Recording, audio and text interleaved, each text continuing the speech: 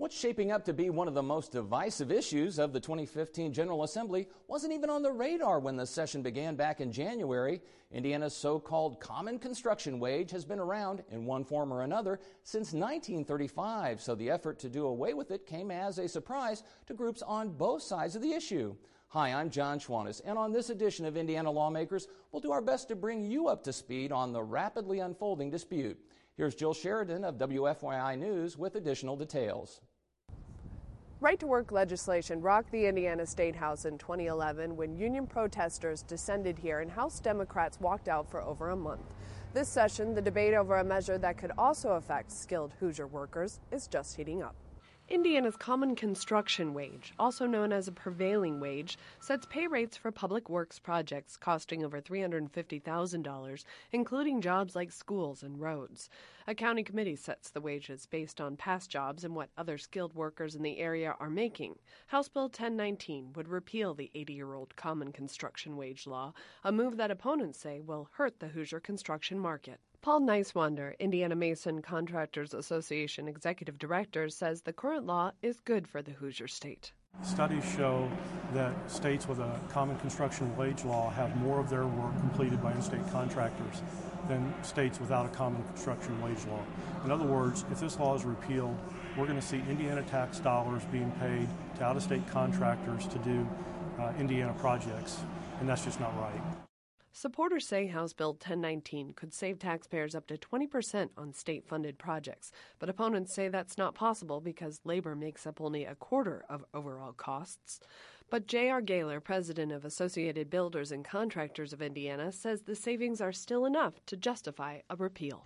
Why should they have to pay an arbitrary premium when, in fact, the building is built just like in the private sector with trained people, safe people, bonding? But yet there's this premium of cost that's added to these projects. So that's the process that we think needs to be repealed. Though the issue may not be as volatile as right to work, more union protests could still be in store before the session wraps up. The Common Construction Wage Bill passed the House last month and was referred to a Senate committee. A hearing has yet to be scheduled. For Indiana Lawmakers, I'm Jill Sheridan.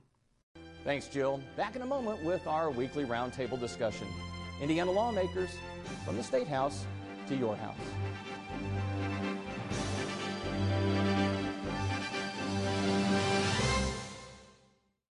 Purdue researchers are at the top edge of computer technology, 3D design, using hand gestures, extending mobile battery life, leading through innovation and job creation. Purdue Research Foundation. Contact innovation at prf.org. The concept of requiring contractors to pay locally set wages for work done on public projects is well established.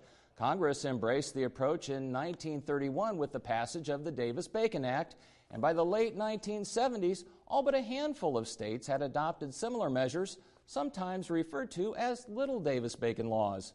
In the 1980s, however, states began to repeal the wage guidelines.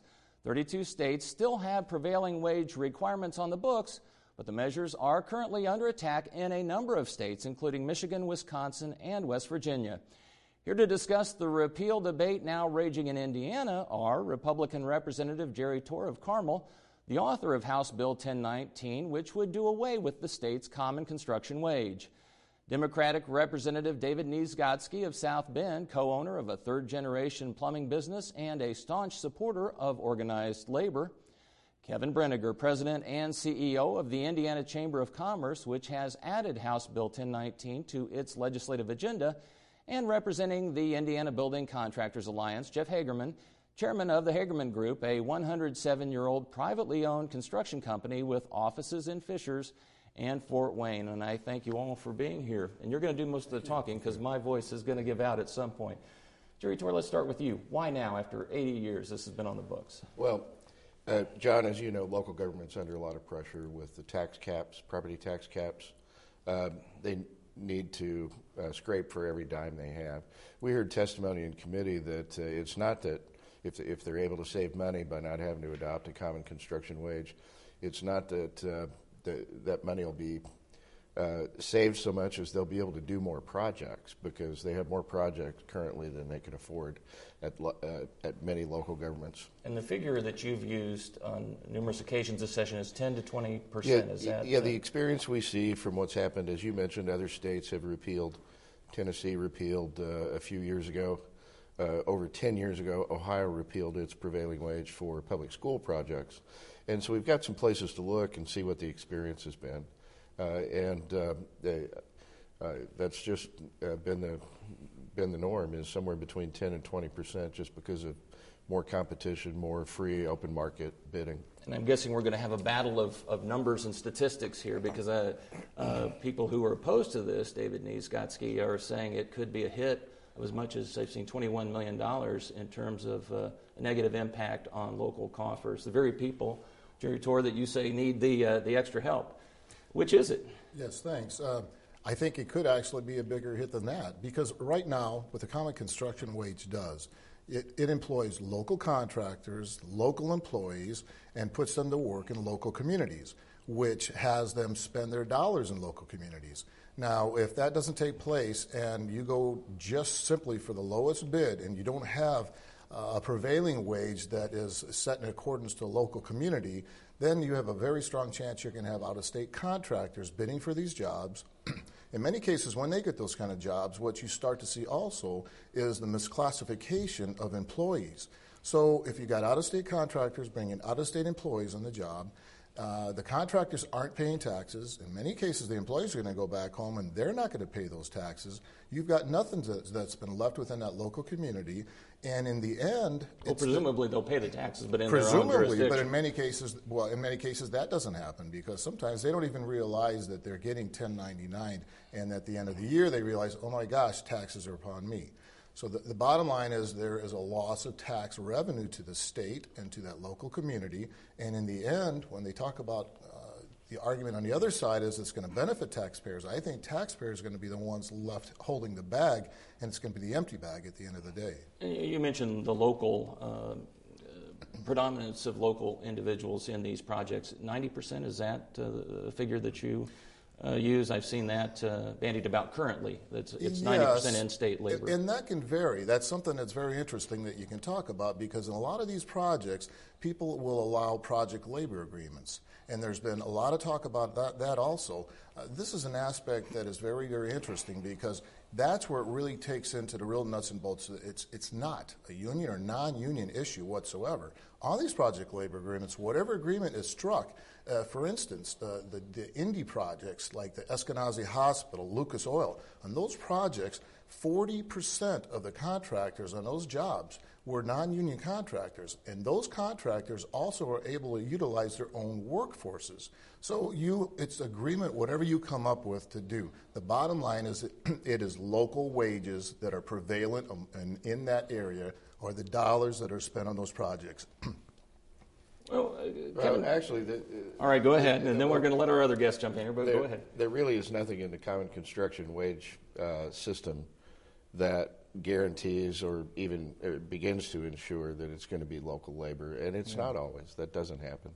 And the concerns about the misclassification and all that, again, that has not been the experience in the other states. The 90% figure, is that do you buy that, though, that to date we generally see about 90% of workers on these projects that go through the common wage establishment of those wage scales, that they are in fact in-state workers? Is that? Oh, I suspect that's probably true. That is probably true. Yeah.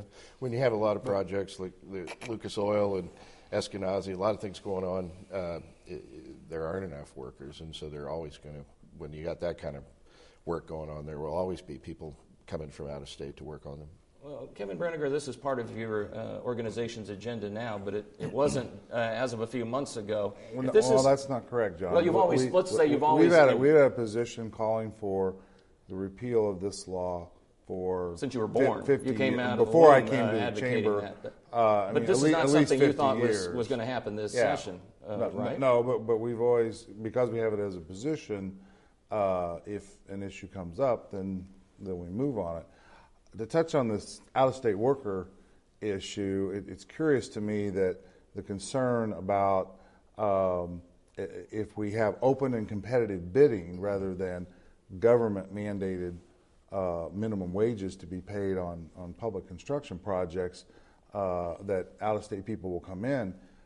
When we had 8 to 10 years ago the 3 massive projects here in Indianapolis, we had just the opposite happen. We had Lucas Oil Stadium, the convention center expansion, and the construction of the new Indianapolis airport. And those were all set at the union wage with project labor agreements that limited the ability of non-union contractors to participate, other than on the very small parts, because there was I think a $250,000 limit. They ran out of union workers, and instead of going to skilled, able-bodied Hoosiers who were here and could have worked on those projects, they brought in some 4,000 union workers from Illinois, Ohio, and Kentucky, and they took our tax dollars back to their state and spent them. Jeff Hagerman, you're the fourth generation of your company's leadership. You do this every day. Right. Some people might say, gee, why would he be on the side opposing this? But you're worried about your workforce, I presume. Workforce development is a big thing, and I'm going to touch on that. I'd like to comment on Kevin's facts. The 4,000, I don't know where that number came from. I was a part of all of the projects that Kevin just mentioned, and the majority of the folks on those projects were Hoosier folks, and quite a few, as David mentioned, were non-union entities, because they do have the right to be a part of PLA projects. Some chose not to because they decided to fight the PLA arrangement. That's their choice. That's a business choice that they made, which is up to them. That's up to them. But you don't buy the notion that there is a limited supply, or that there is almost a need to go outside the state. The challenge we have, from my perspective, the challenge we have moving forward, if this law gets repealed, is that we have set a precedent within this state. We already have, and have for 10 to 15 years, struggled to find people to join our workforces at the skilled level. This, to me, is not a union, non-union thing. It never has been a union, non-union thing. Either. I think this is going to impact all Indiana contractors significantly from a few standpoints. Number one, they're going to, again, we've set a precedent with respect to training and developing skilled labor, union side through the apprentice program, as well as the non-union sides that I know companies that spend hundreds of thousands of dollars to improve their skilled workforce.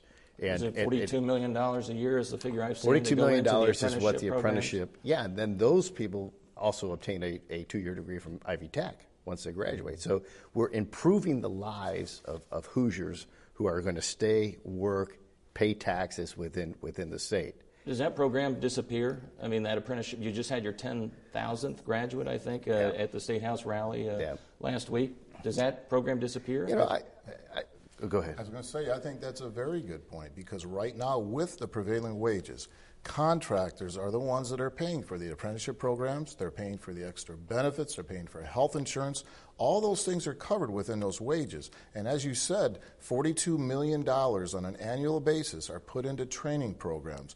Those dollars all come from prevailing wages. Now, if you do away with that, and you're going to go simply to what they're referring as a lowest bid job, there's no talk about anyone that's going to put forth any dollars for training. There's no talk whatsoever about... And this is what I love about this, and I know there's been a lot of mention about free market, and we do not live in a free market society in Indiana today.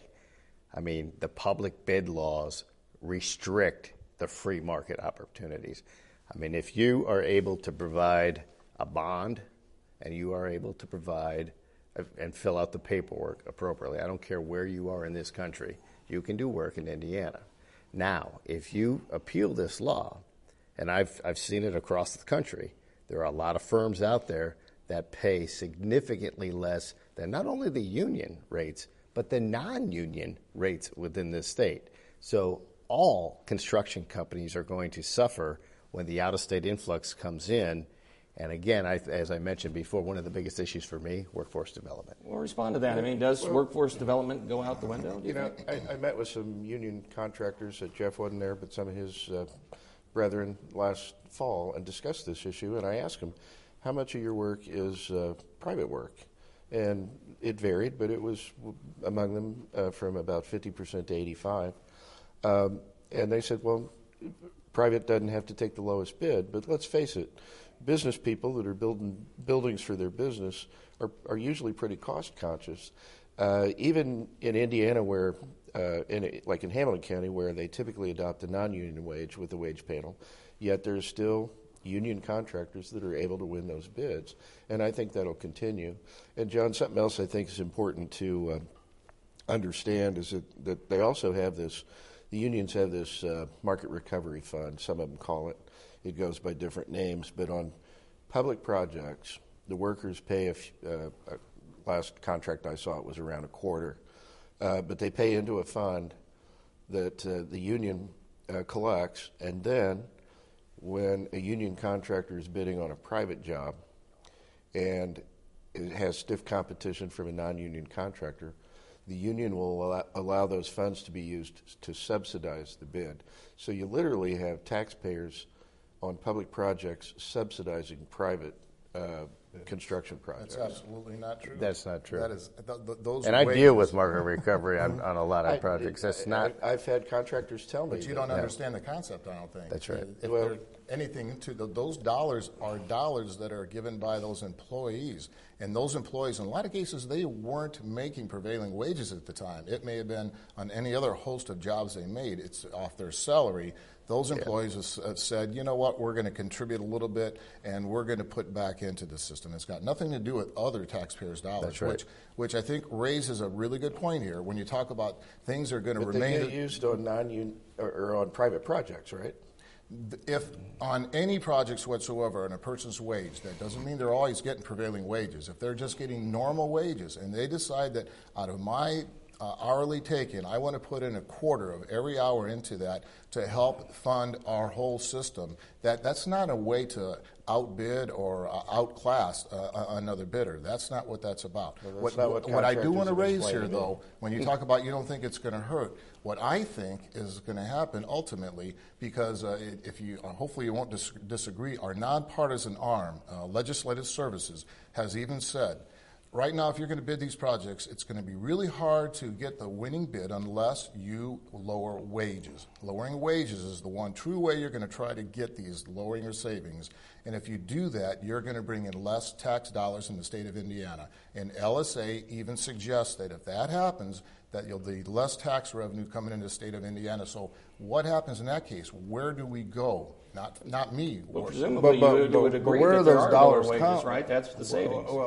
But where do those dollars come from? They come from tax dollars because these are publicly funded projects. So every dollar spent above market price is a dollar, a tax dollar that another business doesn't have to pay their people salary, benefits, health care.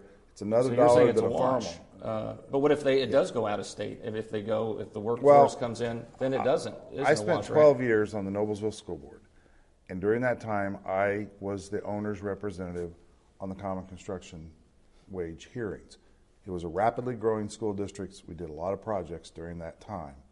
And we chose to set the minimum to be paid at the ABC rate so that we would have more fair, open, and competitive bidding. And during those 12 years, literally half of the projects were won by union contractors, the other half by non-union contractors, and many times the winning bidder was paying wages, at least for some of the categories, that was higher than the minimum that had been established through the wage setting process. The other thing is we talk about what's the common wage like it's some magical thing. Earlier this year, Allen County and Fort Wayne Community Schools had wage-setting hearings on projects they were doing on the exact same day. Allen County chose the ABC rates, Fort Wayne Community Schools chose the FL-CIO rates, and the differences in some cases, for electricians it was 56%, for unskilled millwrights it was 106%. So which one is really the common wage? Which one in that didn't follow the community? state statute?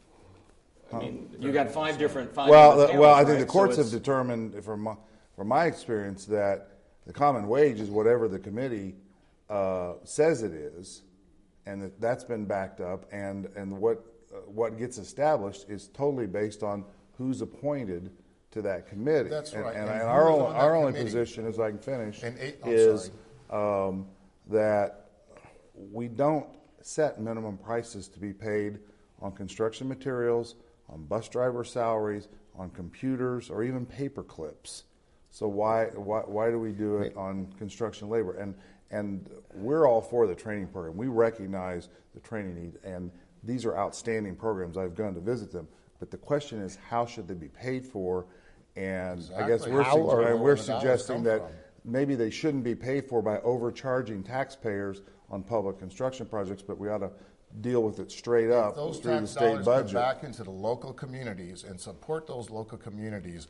Those are not taxpayer But will dollars those tax going out the dollars window. be better spent by leaving them in the taxpayers' pockets rather than having them pay above market prices for the public construction Economies projects? grow by having a flourishment of dollars within those economies, and when those economies are But those flowing dollars with are a lot coming of dollars from within flowing. those communities. I think already. in my opinion, I think we're skewing these dollars. I mean, we're skewing the percentages. I think these studies that have been thrown out are inconclusive. They've all been proven to be inconclusive from these other states. And if you go and actually visit some of these other states, nobody's looking at the true life cycle cost of these buildings when you have lower skilled people building these buildings, and you will have that. But in Ohio, but quality went up. They did a survey 5 years after their repeal, and there was a slight increase in the perceived But aren't there quality. other statistics that show workplace Absolutely. mishaps go up as well? And the safety issues. And one last thing I'm saying, I'm sorry, I know we're tight on time here.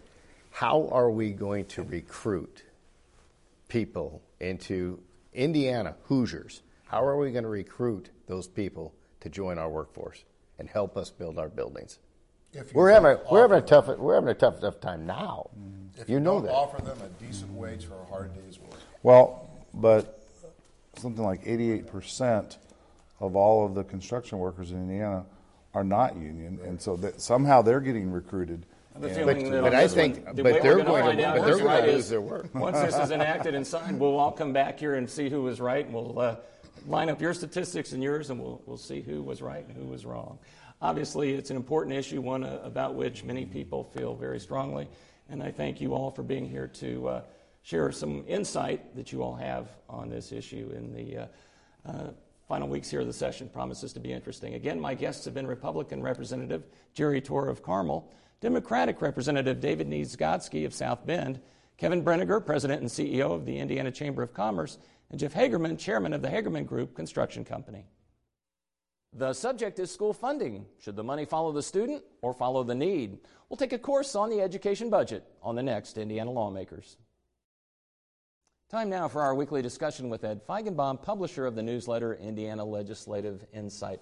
Ed, let me ask you this first question that I asked the panel. Why now, after 80 years? Well, because it's been 80 years. We're doing all the 80-year things this year. It must be some kind of circadian cycle or something. We've got the Sunday alcohol sales after 80 years. We've got this coming up, and we've got the reassessment of the riverboat laws after a couple of decades of experience. It seems like all of a sudden we're looking at things that we haven't reassessed in quite a bit, and this is one of them. As to the specific timing, I don't think anybody really knows why that's the case. You think it's more just a reassessment, or do you think it's the fact that people look at the supermajorities in both the House and the Senate and say, if we want to get this done, this is the time? Is it just a matter of pure politics or numbers? This could have been done a few years ago as well under the supermajorities when they did right to work. They could have wrapped it up in one big package with a nice little red bow, but they didn't. And in fact, this year you saw in the House in particular a number of Republicans who felt compelled to vote with their districts, particularly up in Lake County, northwest Indiana, and they voted against there were 13 the Republican of them, right, package. that split with their There were caucus. a number. So it's not necessarily the supermajority, because a lot of the newer Republicans, the new Republicans from Lake County, didn't support the majority of the caucus on this particular issue. How does this end up this session? Well, I think what you may want to do is take a look at the bill that was originally introduced in the House by Representative Dave Ober and didn't get a hearing. that set a limit on some of the projects that would come under the jurisdiction of the Common Construction Wage Bill, these agreements.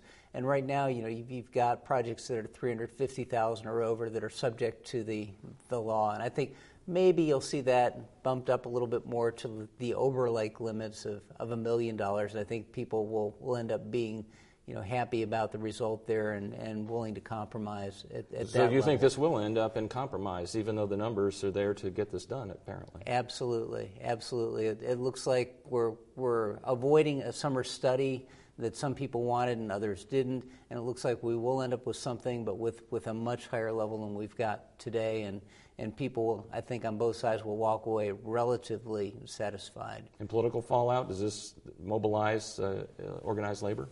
Well, I think that certainly to the extent that they want to mobilize their members, they'll be able to use this as something to get them going. But I don't think that it's going to be a real catalyst statewide, and it's certainly not going to be something that's going to hurt the Republicans in general either. Very good, Ed. As always, appreciate your insight.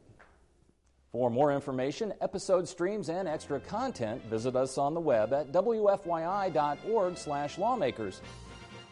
Well, that concludes another edition of Indiana Lawmakers. I'm John Schwantes, and on behalf of WFYI Public Media and Indiana's other public broadcasting stations, I thank you for joining us, and I invite you to visit WFYI.org for exclusive web content, including the best advice our guests have ever received. Until next week, take care.